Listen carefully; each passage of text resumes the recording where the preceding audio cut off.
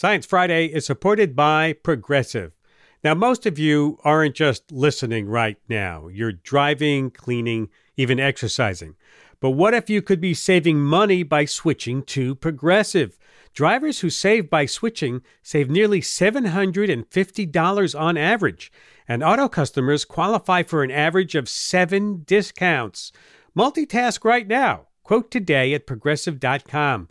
Progressive Casualty Insurance Company and Affiliates. National average 12-month savings of $744 by new customers surveyed who saved with Progressive between June 2022 and May 2023. Potential savings will vary. Discounts not available in all states and situations. Listener supported. WNYC Studios. This is Science Friday. I'm Ira Flato. Later in the hour, we're tackling the science behind your Thanksgiving cooking. Kenji Lopez-Alt is going to join us, and we want your questions about how to use science, chemistry, physics, whatever, to make your dinner better. Or what have you discovered that is really science in action when you cook and you'd like to share it with us? Our number is 844-724-8255, 844-SciTalk, or you can tweet us at SciFri. But first, early Wednesday morning, the successful launch of the Artemis 1 rocket to orbit the moon. 3, 2, 1. Boosters in ignition. And liftoff of Artemis 1. We rise together back to the moon and beyond. A big first step towards eventually putting people back on that gray lunar ground. So, what lies ahead? Joining me now is Brendan Burns, space reporter at WMFE in Orlando and host of the Are We There Yet podcast. Welcome back to Science Friday. Glad to be here, Ira. Thanks for having me. Nice to have you. I imagine it was nuts at that launch, right? I heard the shouting and the screaming. It was bonkers. I keep telling people it was indescribable, which is a terrible thing for a reporter to say, but it was incredible. It was absolutely incredible. Now, I know there were some tense moments just a few hours before the launch with a leaking valve. I spoke with Jim Free. He's NASA's Associate Administrator for Exploration Systems Development after the launch on Wednesday, and I got his view of the launch. So I was in the Launch Control Center, which is actually pretty well protected. The windows rattled. But talking to folks who were on the outside and seeing somebody's videos that folks took, it was a pretty intense pressure wave that hit. How's the mood now? The mood is, I don't even, elated. I probably can't come up with the right words. You know, that's a long time coming. It's a hard work in engineering. And there's not a lot of launch vehicles that their first launch is successful. So, you know, of course, we still have a long way to go with the mission and some milestones ahead of us. That we don't take for granted. But boy, to see that rocket go yesterday was incredible. Yeah, sending a team in to tighten down some nuts under a partially fueled rocket a few hours before lunch, that's kind of a gutsy move, isn't it? It is, yeah. Actually, I was pretty jealous of the red crew that's going out there. You wanted to do it? I would love to do that. I'm probably more at peace with the hardware than I am with the management stuff. But the great thing was all the procedures that are put in place to do that stuff worked. You know, safety of the people, giving them clear direction. The fact that within just a few minutes of seeing that leak, people understood that, hey, that's where the leak is and that valve is probably loose. And really only be not that far into our launch window, I think was a great testament to that hard work. What do you watch for in the coming days? First thing we watch for is just coming off of the launch vehicle. Can we get the spacecraft power positive is our term. Basically, can we get the solar rays pointed at the sun and get enough power to keep the spacecraft alive? And we've been able to do that. We start firing the engines. There's a whole series of burns we go through with the engines to make sure they all work. You have 3 different sets of engines on the vehicle for control, some of them for boost, some of them. So we try and test all that out and make sure that the temperatures are within range. And then we, start doing some of the big maneuvers. We'll do some in a few days to insert ourselves into the lunar orbit. And then we'll sit in that orbit for a few days and be further away from the moon than any human-rated vehicle has ever been. And then we'll come back and splash down. So we look for all those kind of milestones in the systems to build up our confidence before we put crew on it the next time. Yeah, so this is really a test mission before you put people on the rocket. Yeah, absolutely. So we're testing out all these systems. You're pushing them farther than some of these crewed missions will go, so that we're really stressing them so that we gain confidence before the crew gets on there. Now, it doesn't mean we take the edge off, right? We don't breathe easier. We just have more confidence that we understand how the systems operate. We still take the same care when we put it together. Yeah, because after this launch, it's going to be, a couple of years until you put the crew on? Why such a long time? So a few years ago, we made the decision really around budget to connect Artemis 1 and Artemis 2 with some of the electronics boxes, meaning we're going to reuse the electronics boxes from 1 to 2. So 1 is up there operating. We're going to bring it back and recover the vehicle, and then bring the vehicle all the way back to the Kennedy Space Center, and then get in there, take these boxes out, send them back to the vendor, let them get tested, bring them back, and then put them in the Artemis 2 crew vehicle, which is being built just a couple miles from where I'm at right now. And then that will go through the rest of its integration and tests. So we have this connection of electronic boxes that puts a little bit of a fixed bar between the missions. And then we just have to get Artemis 2 crew capsule through the rest of its flow and up on top of the launch vehicle. So what can you hope to learn from Artemis 1 that you'll bring to Artemis 2?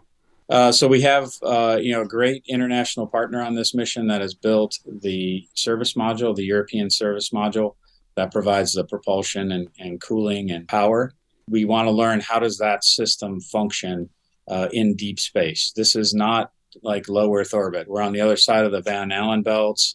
So the radiation environment is more complex. The thermal environment with the albedo from the moon, the reflection of the moon, and how that affects the vehicle. So we want to have those kind of points. Like, do we have the right set points on our parameters? Do we have the right flight rules? When we fly systems, we come up with flight rules. So when you see the folks in mission control, they're working to a set of rules that we've made engineering assumptions on to evaluate.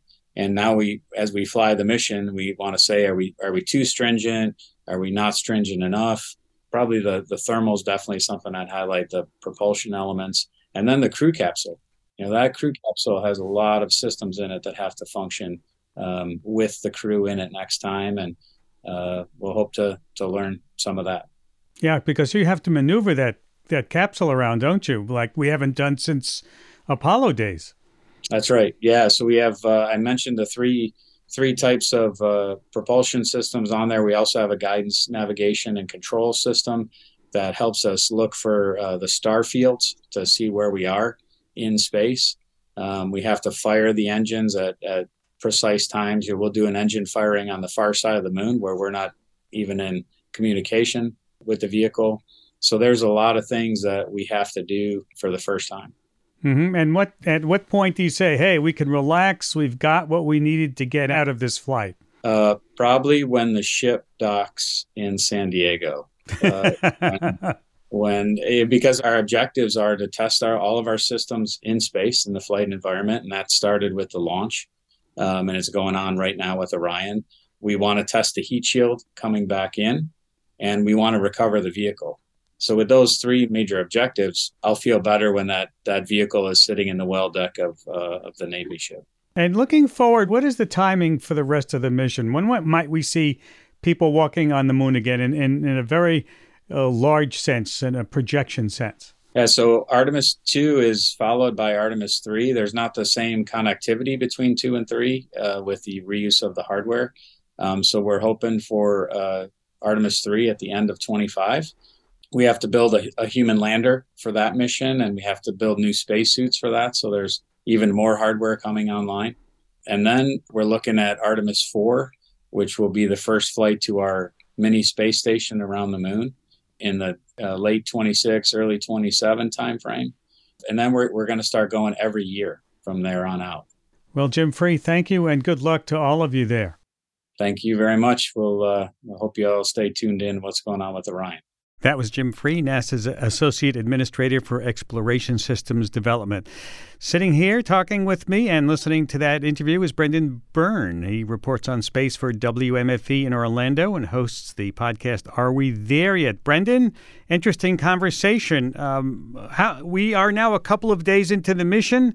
Where's the spacecraft now and what is it doing? So I'm taking a look at the telemetry right now. It's 195,000 miles away from Earth and about 123,000 miles away from the moon. And the cool part about where it's at now is that it's being influenced more by the moon's gravity than the Earth's gravity. So that's like a really incredible milestone for a new vehicle, the first vehicle designed for humans since, as you mentioned, the Apollo program in 1972. So that's where it's at. And it's testing out all those systems, as Jim mentioned. They're testing some of the systems out inside. There's actually this really neat experiment happening inside the capsule. Engineers hooked up an Alexa, just like you would have at home that you talk to a WebEx and a tablet.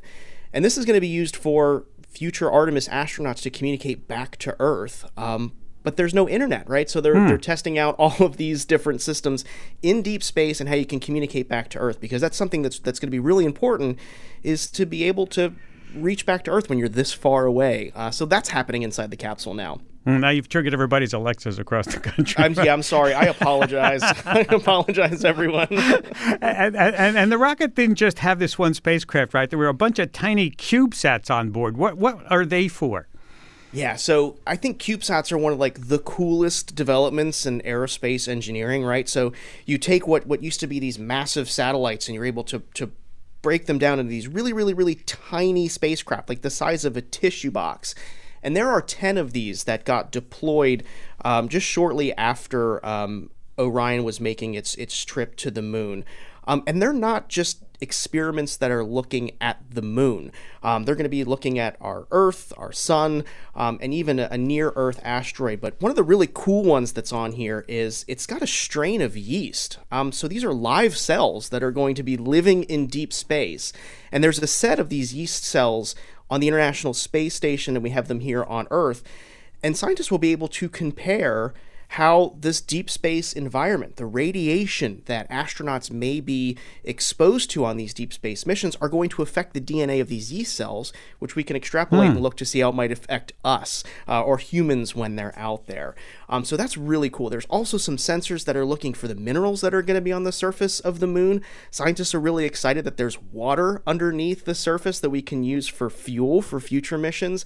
And so these little tiny CubeSats are doing really big work, uncovering all of these things in deep space. All right, we're going to take a break and come back and talk lots more about Artemis. We're going to be taking your calls, 844-724-8255. That's 844-SciTalk. We'll be taking your calls, and you can also tweet us. We'll be back with Brendan Byrne. Stay with us.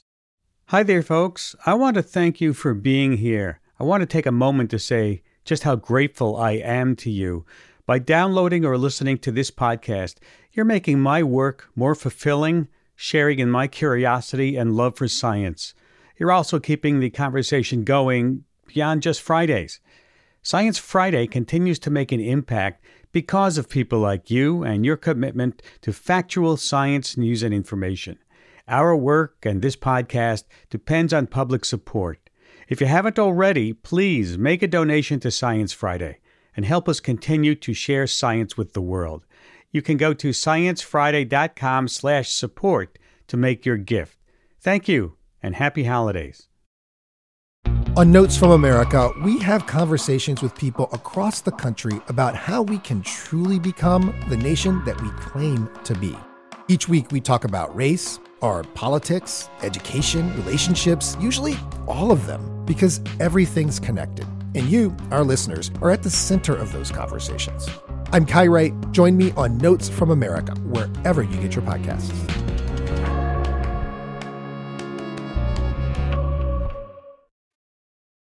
We're talking this hour about the Artemis moon mission, what lies ahead in space exploration. I'm talking with Brendan Byrne, space reporter at WMFE, and we're also taking your calls, 844-724-8255. Let's go to the phones to Harvey in Orlando. Great spot to be in Florida, Harvey.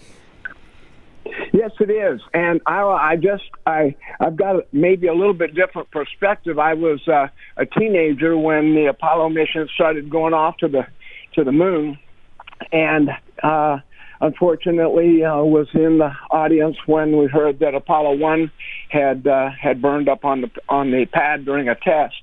And the triumph that has come out of that tragedy is just incredible. But I've got a little bit different perspective because I was able to listen to the issues and all the controversy about should we be doing this. I don't think there's any question now that we should be, and I'm glad that we are.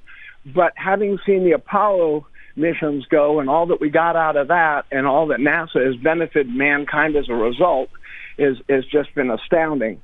But this now going forward again with Artemis is just incredible. I've got some interesting aspects of that because I was listening to the differences between what I remember from the Saturn missions, and when the Saturn V-B took off, it was an extremely intense popping sound, right. and I was pretty close. With the Artemis, and I assume this is because of the solid rocket boosters, it was more of a continuous roar, but it was more tactile. When it hit you in the chest, it was like you were inside of a bass drum, and it was just pounding incessantly. And it was incredible to be listening to this and tears streaming down my face. I was amazed. Wow. Lastly, this red crew that went out. I don't think too many people remember that there was another red crew that went out a long time ago and locked down some nuts on another rocket before it took off to the moon. That was Apollo 11, but there was a crew that went out there and had to lock it down so that Armstrong and his crew, Buzz Aldrin and Collins, could go to the moon. So this is the second time that a group has gone out to lock down some hydrogen leaks. Well, Harvey, thank you for your reflections and your remembrances, and good luck to you and everybody else in Florida. Good deal. Go Artemis. There you go. Brendan Byrne, what do you think? That was one excited observer, I think.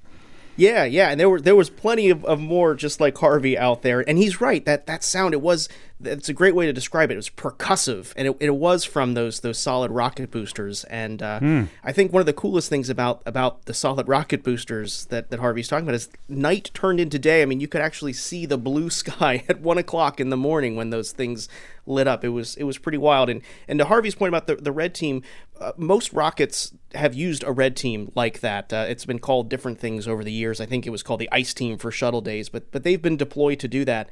It's very, very dangerous work, but very important work. So, the folks of the red team of all the different rockets from Apollo to ULA's Atlas V to the space shuttle, they all have those red teams in place to do that kind of work. They must have some kind of toolbox they take along. Yeah, right. With them. Let's go to David in Milwaukee. Hi, David.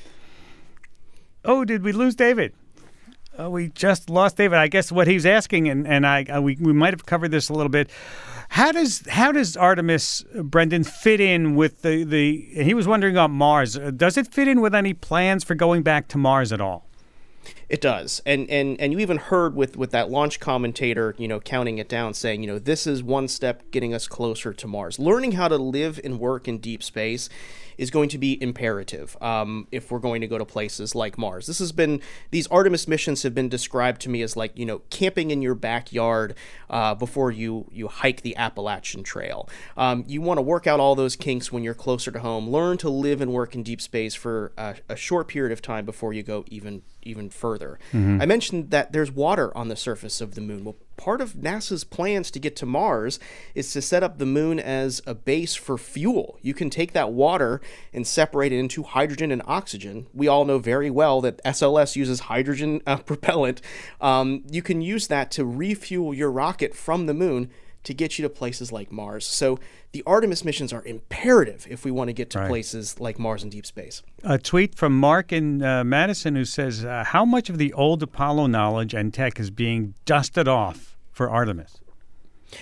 Quite a bit. I mean, a lot of the Apollo tech is being used all over the space flight program. I mean, for instance, the parachutes that bring the crew capsules back home from the International Space Station that SpaceX and Boeing use, those are inspired by Apollo engineering.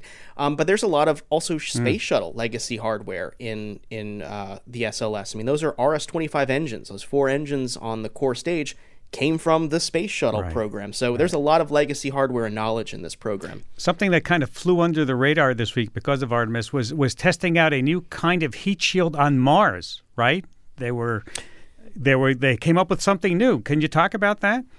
I think you're referring to the heat shield that ULA launched recently. Yes, this is an inflatable heat shield. And from all accounts, of course, I was focused on Artemis, but the accounts that I read, that everything went very well on that one. So a heat shield is extremely important. So it's good to have a few more in your arsenal. Let's go to Rich in New Smyrna Beach, Florida. Hi, Rich. Hey. Hey, go ahead. Good afternoon. How are y'all doing? Fine. Hey, I was wondering, Brendan, what with all the, I'm in New Smyrna Beach, I get to see the launches all the time. Walk out in the front yard.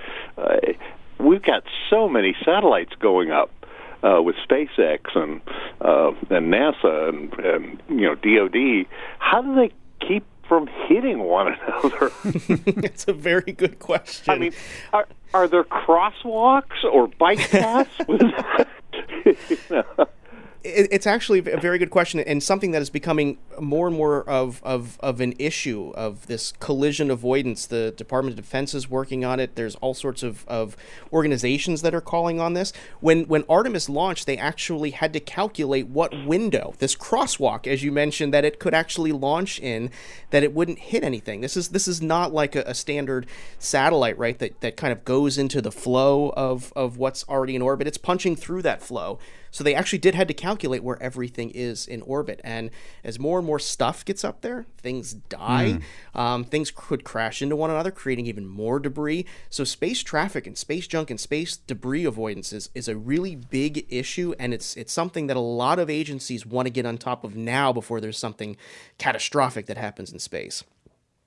Hope that answers your question. Thanks for calling. The Artemis program isn't just NASA, right? It has involvement with the European Space Agency in Canada and other nations too. That's right. Yeah, a lot of these agencies are helping build some of the hardware that's going to be going there. There's going to be an international crew on these Artemis flights. We're going to have other than just NASA astronauts there.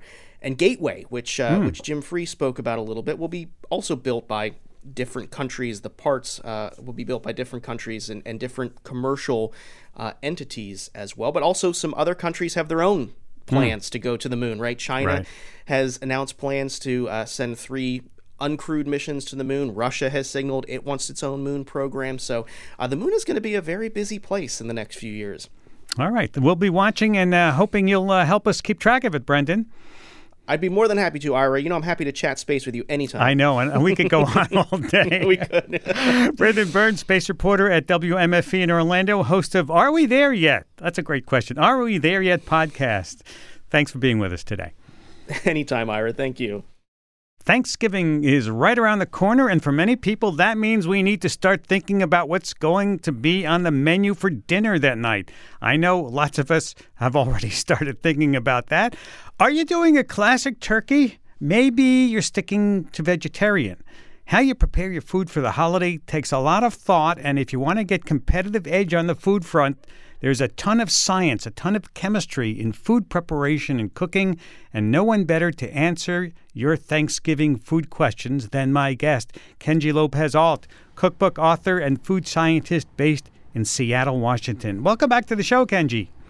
Hey, thanks for having me. So much chemistry in food, isn't there? Yes, quite a bit. Let's start then with the centerpiece of most people's or many people's Thanksgiving meals, the turkey.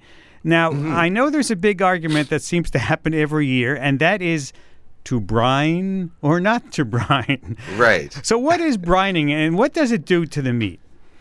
Right. So brining, what it does, so the act of brining is when you take your turkey or your chicken or whatever it is and you dunk it in a saltwater solution and let it sit there generally overnight or so.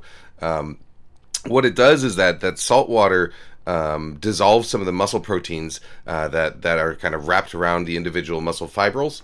And so when your turkey cooks, what happens is those proteins contract, and that's what causes juices to kind of squeeze out. And so the hotter you cook it, the tighter those proteins contract, and the more juices get squeezed out. What brining does is it kind of loosens up some of those proteins. It dissolves them so that they don't squeeze as tightly, which means that cooked to the same temperature, a turkey that has been brined will retain more moisture, about 7% more moisture than a turkey that hasn't been brined. Now, of course, the debate is whether it's worth it or not. Right. What I recommend is a process called dry brining, which is it gives you all the advantages of a wet brine. Plus, I think it tastes better, and it also means that you don't need to pull out that 5-gallon bucket or the cooler to soak your turkey. So essentially, all you do is you season the turkey pretty heavily with salt. If you can, you want to get like a little bit of salt up in between the skin and the meat on the breast. In particular, that's what your fingers going under the skin. Then is what you're exactly. Yeah, exactly.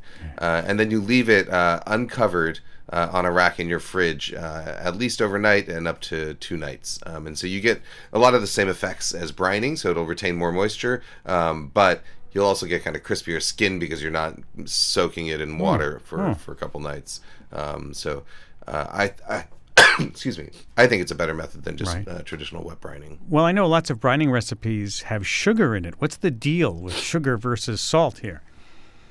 Yeah, well, sugar is mainly going to be for flavoring and also to help it kind of brown a little bit. So if you do want to put a little bit of sugar in your turkey, whether it's a wet brine or a dry brine, that'll help it brown a little bit. But you do have to kind of be careful that it doesn't go too far, because turkey skin that's been rubbed with sugar, it can, if you're doing it low and slow on a smoker, that's one thing. But if you're roasting it in the oven, it could start to, brown a little bit too fast. In which case, you just want to kind of check your oven temperature and ease back. I want to bring our listeners in on this, 844-724-8255 if you have a question or a suggestion, 844-724-8255. Before we go to the break, I've got to ask you about this latest turkey recipe published in the New York Times this month, which uses a key ingredient that I have to say, as a New Yorker and reading the New York Times, I was a little more than a little surprised to see, and that was mayonnaise. You're putting mayonnaise on your turkey. What is it about mayonnaise that you think results in a good turkey? Well, you don't need it to get a good turkey, of course. But what I've found is that if I'm going to be adding some kind of herb flavoring to it, so in the past I might have done like an herb butter, or maybe an herb oil. The difficulty with herb butters is that it's hard to get the butter at just that right temperature, I think, where you can kind of spread it all over the turkey and get a nice even coating.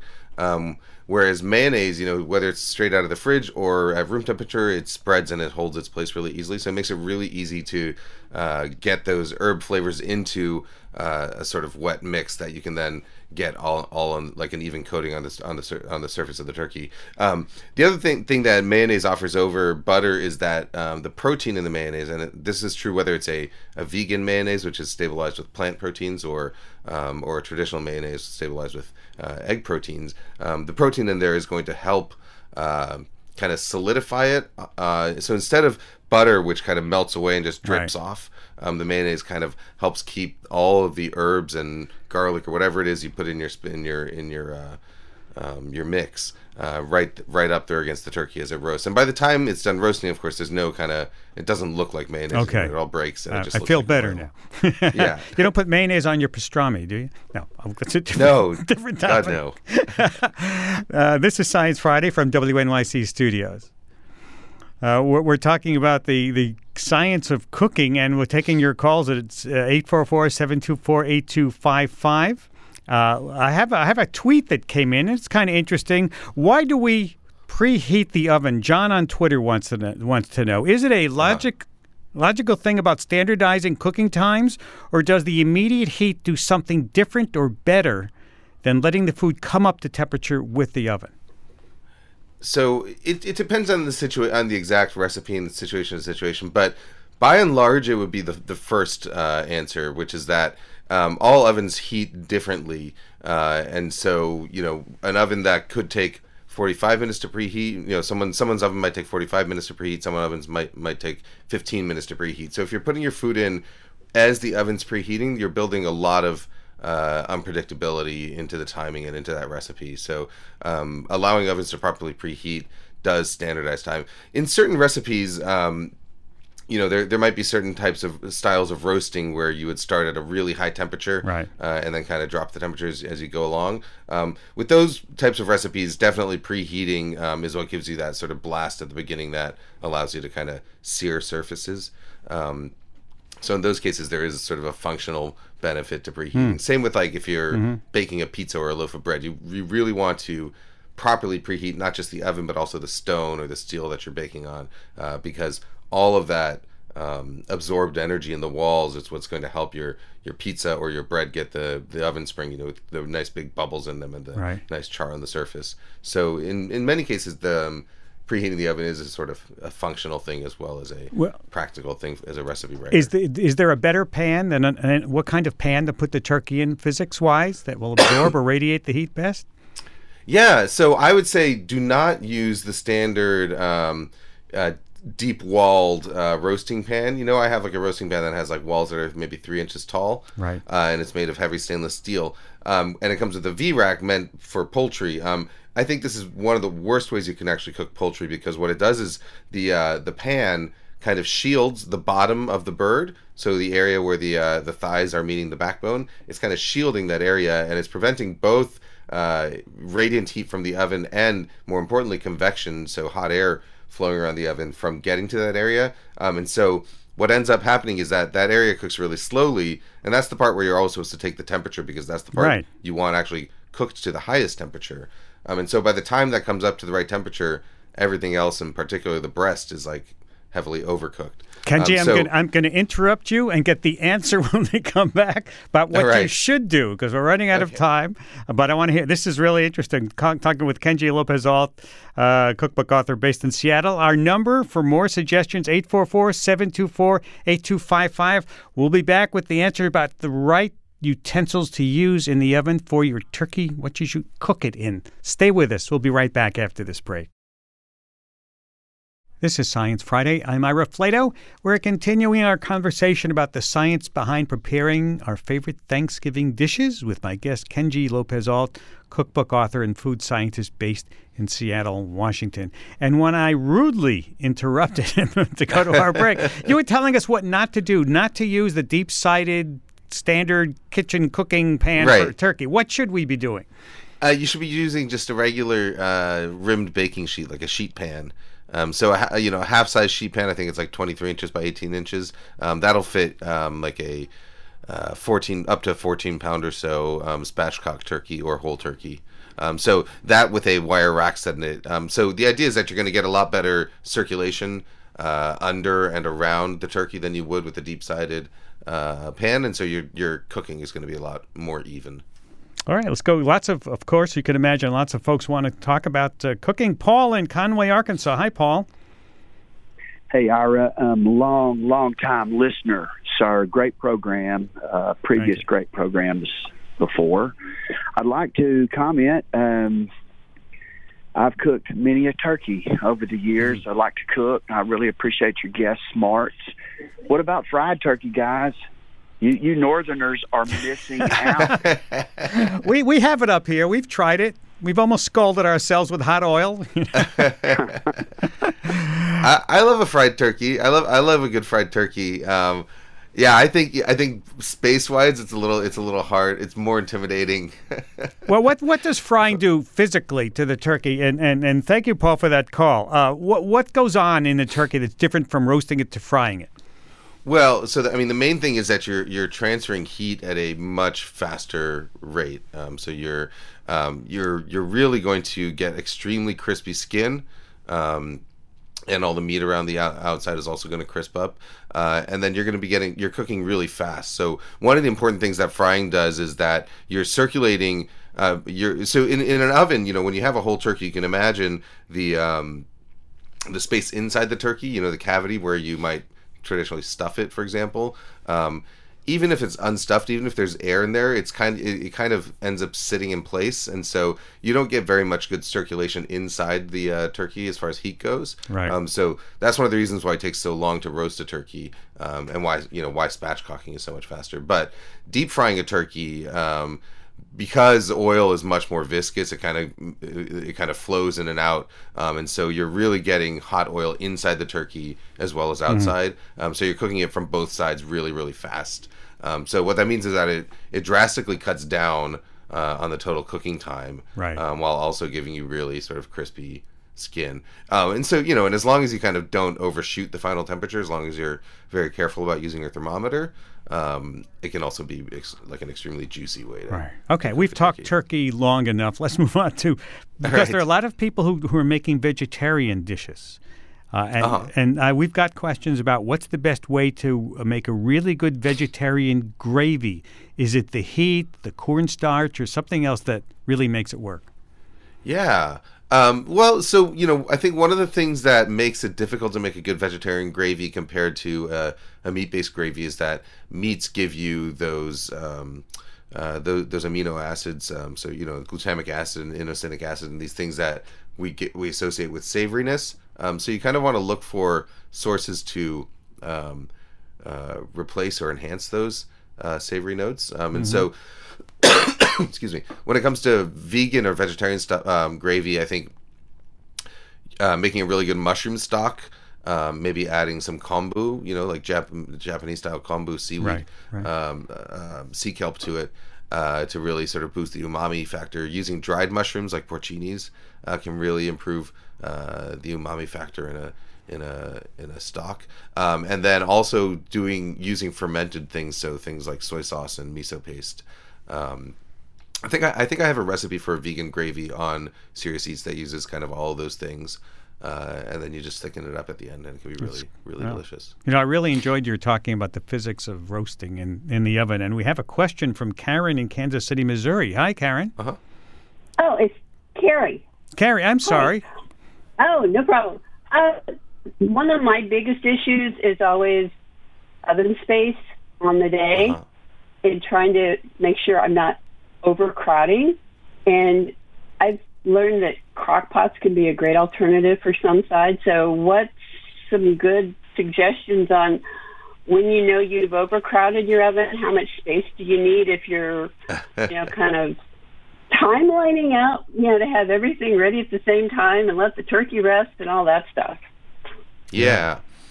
Good question. So I think, a crock pot can definitely work well for some things. Having some of your dishes be okay at room temperature is also, I think, that you can make like a grilled vegetable salad or a roasted vegetable salad that is good warm, but is also fine at room temperature. So thinking about dishes that you don't really have to worry about as far as sitting goes is a good idea. When it comes to oven space, at Thanksgiving, I grew up in a New York apartment, so little galley kitchen with a tiny stove. And I think the way we treated the oven on Thanksgiving was that towards dinner time, it would sort of just become the warmer, right? So, excuse me, everything else was baked ahead of time. So the turkey was roasted. The sides were, the stuffing was baked in its dish. The Brussels sprouts were roasted and all kind of in heat-proof containers. And then once the last thing that you actually need to bake or cook in the oven is done, then you can just pile everything back in to rewarm. And I think with dishes, Thanksgiving type dishes are almost built for that. They're built. Right. They're a lot of sort of casseroles and baked things and things that are kind of just fine reheated, and are almost even sometimes better reheated. Yeah, they taste better. So I don't think you have to worry too much about, for most Thanksgiving dishes, I don't think you have to worry about them going, straight piping hot directly out of the oven onto the table. All right. I think reheating them and holding them is totally fine. Let's go to Slushy in California. Hi, Slushy. I'm sorry, I got your name correct? Yeah.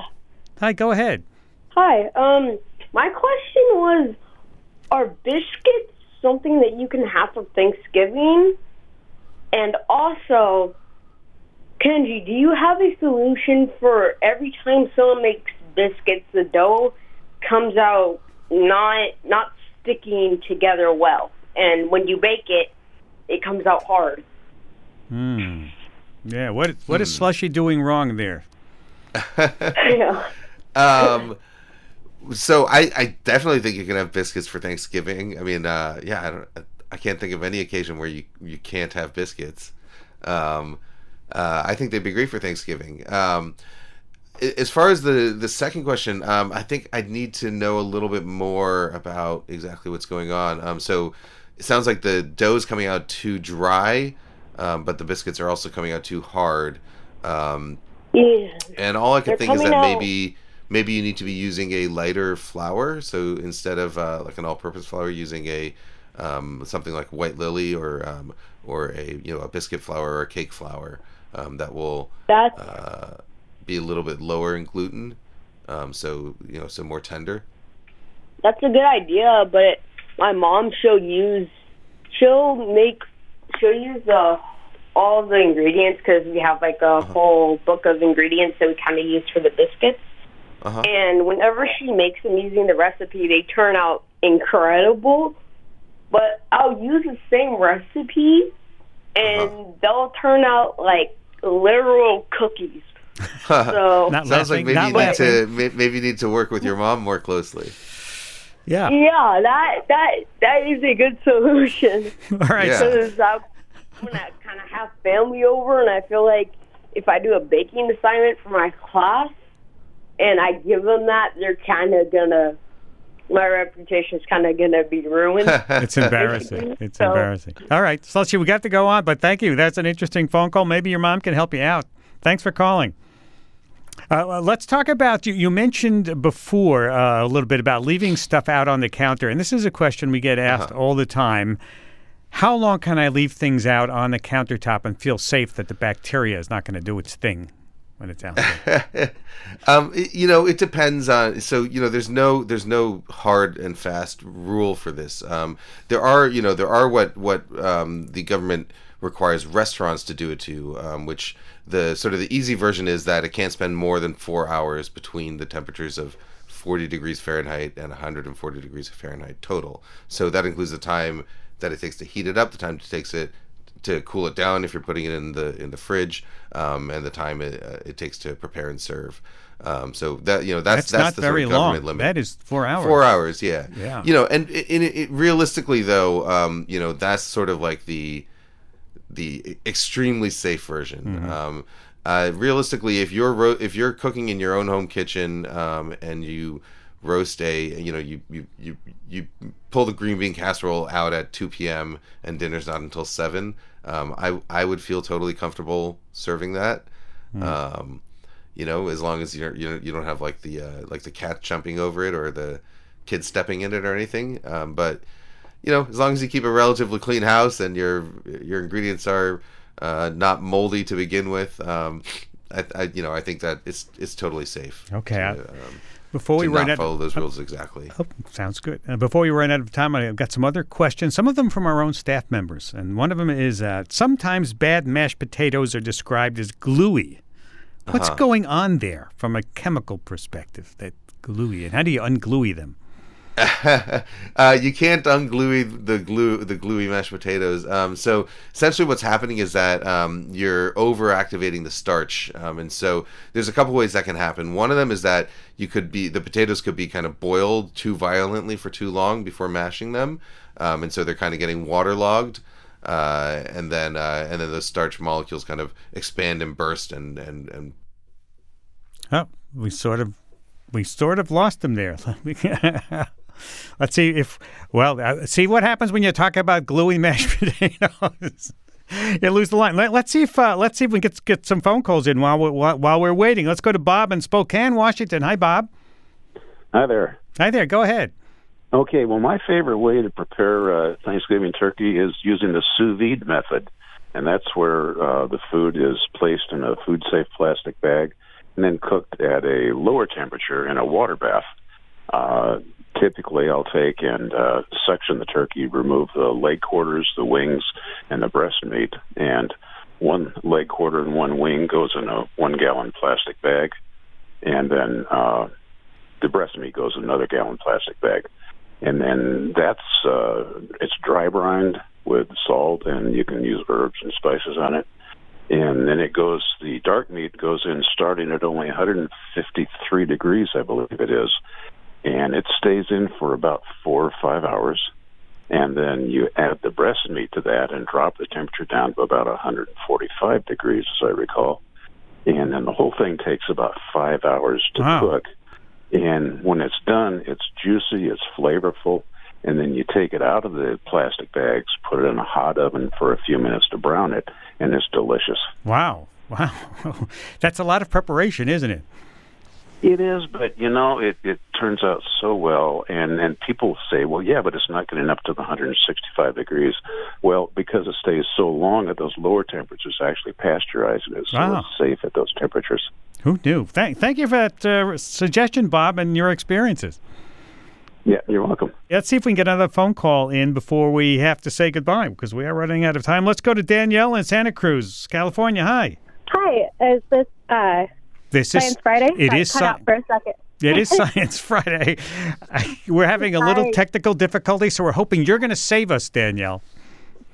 We'll see about that. I just wanted to ask, my mom always cooked Thanksgiving turkey in a really deep Mexican clay pot, or called olla de barro, and I'm wondering how that makes it juicier, and whether that's an actual scientific phenomenon that would make the turkey cook juicier. I think Kenji is back. Kenji, did you hear that question? No. We didn't have him. Why does it make it juicier? I wish I had an answer for you. But I'll see if we can. I'll see if we can get an answer for you offline. Okay. Thanks for calling. All right. Thank you. Thank you. Let's see if we get one more call in here. Let's go to Frank in Dillsburg, Pennsylvania. Dillsburg. Where is that, Frank? That's right outside of Harrisburg, PA. It's about maybe 20 miles west of Harrisburg, little rural town. And you have something you're going to share with us. Yeah, just a quickie here. I know you're almost done with the mayo issues, but I stumbled on a couple years ago to using mayonnaise on the salmon that I grill. And I used to use butter and then put spices on it and grill it on both sides. And it sounds really disgusting when you explain to people, or they look that you're putting mayo on it, but it is remarkable. And I just understood why today, because it doesn't drain off. And the tenderness and the taste, and I guess the conveyance of some of the spices makes it really good. My wife is a really great cook, and she thinks it's the best salmon she's ever had. We go all over and eat it. So it's really tender, tasty, really easy to do. Just put the mayo on both sides, put your spices on, grill it, and it's wonderful. My mouth is watering, Frank. It's really good, although it sounds really disgusting. And you discovered it on salmon, and then you did it for your turkey. Yeah, I'm going to try it for the turkey now, too. I never heard of that, but it makes sense. It really does seem to work. Well, I will thank you for taking time to be with us today, Frank. That's a great suggestion. Well, thank you. Your program is wonderful. The diversity is great. I love you, so thanks. Thank you. And we have run out of time. That is about all the time we have for now. And, of course, if you want to hear from... if you want questions about what to do behind, your favorite Thanksgiving foods, we've got some hits up there on our website. I want to thank Kenji Lopez-Alt, cookbook author and food scientist based in Seattle we had him on for most of the hour. We had a little bit of technical difficulties at the end, but boy, I learned a lot. I hope you did too in this hour. And of course, if you missed any part of the program, you'd like to hear it again, subscribe to our podcasts or ask your smart speaker to play Science Friday. Every day now is Science Friday. And of course, you can say hi to us on social media, Facebook, Twitter, Instagram, or email us the old-fashioned way, sci-fi@sciencefriday.com. Send us your feedback. Tell us what you'd like us to cover. Next week, we're going to have our annual Thanksgiving show. And what does that mean? That means the Ig Nobel Prizes will be back. Always a lot of fun to listen to them. So have a great weekend. We'll see you next week. I'm Ira Flato.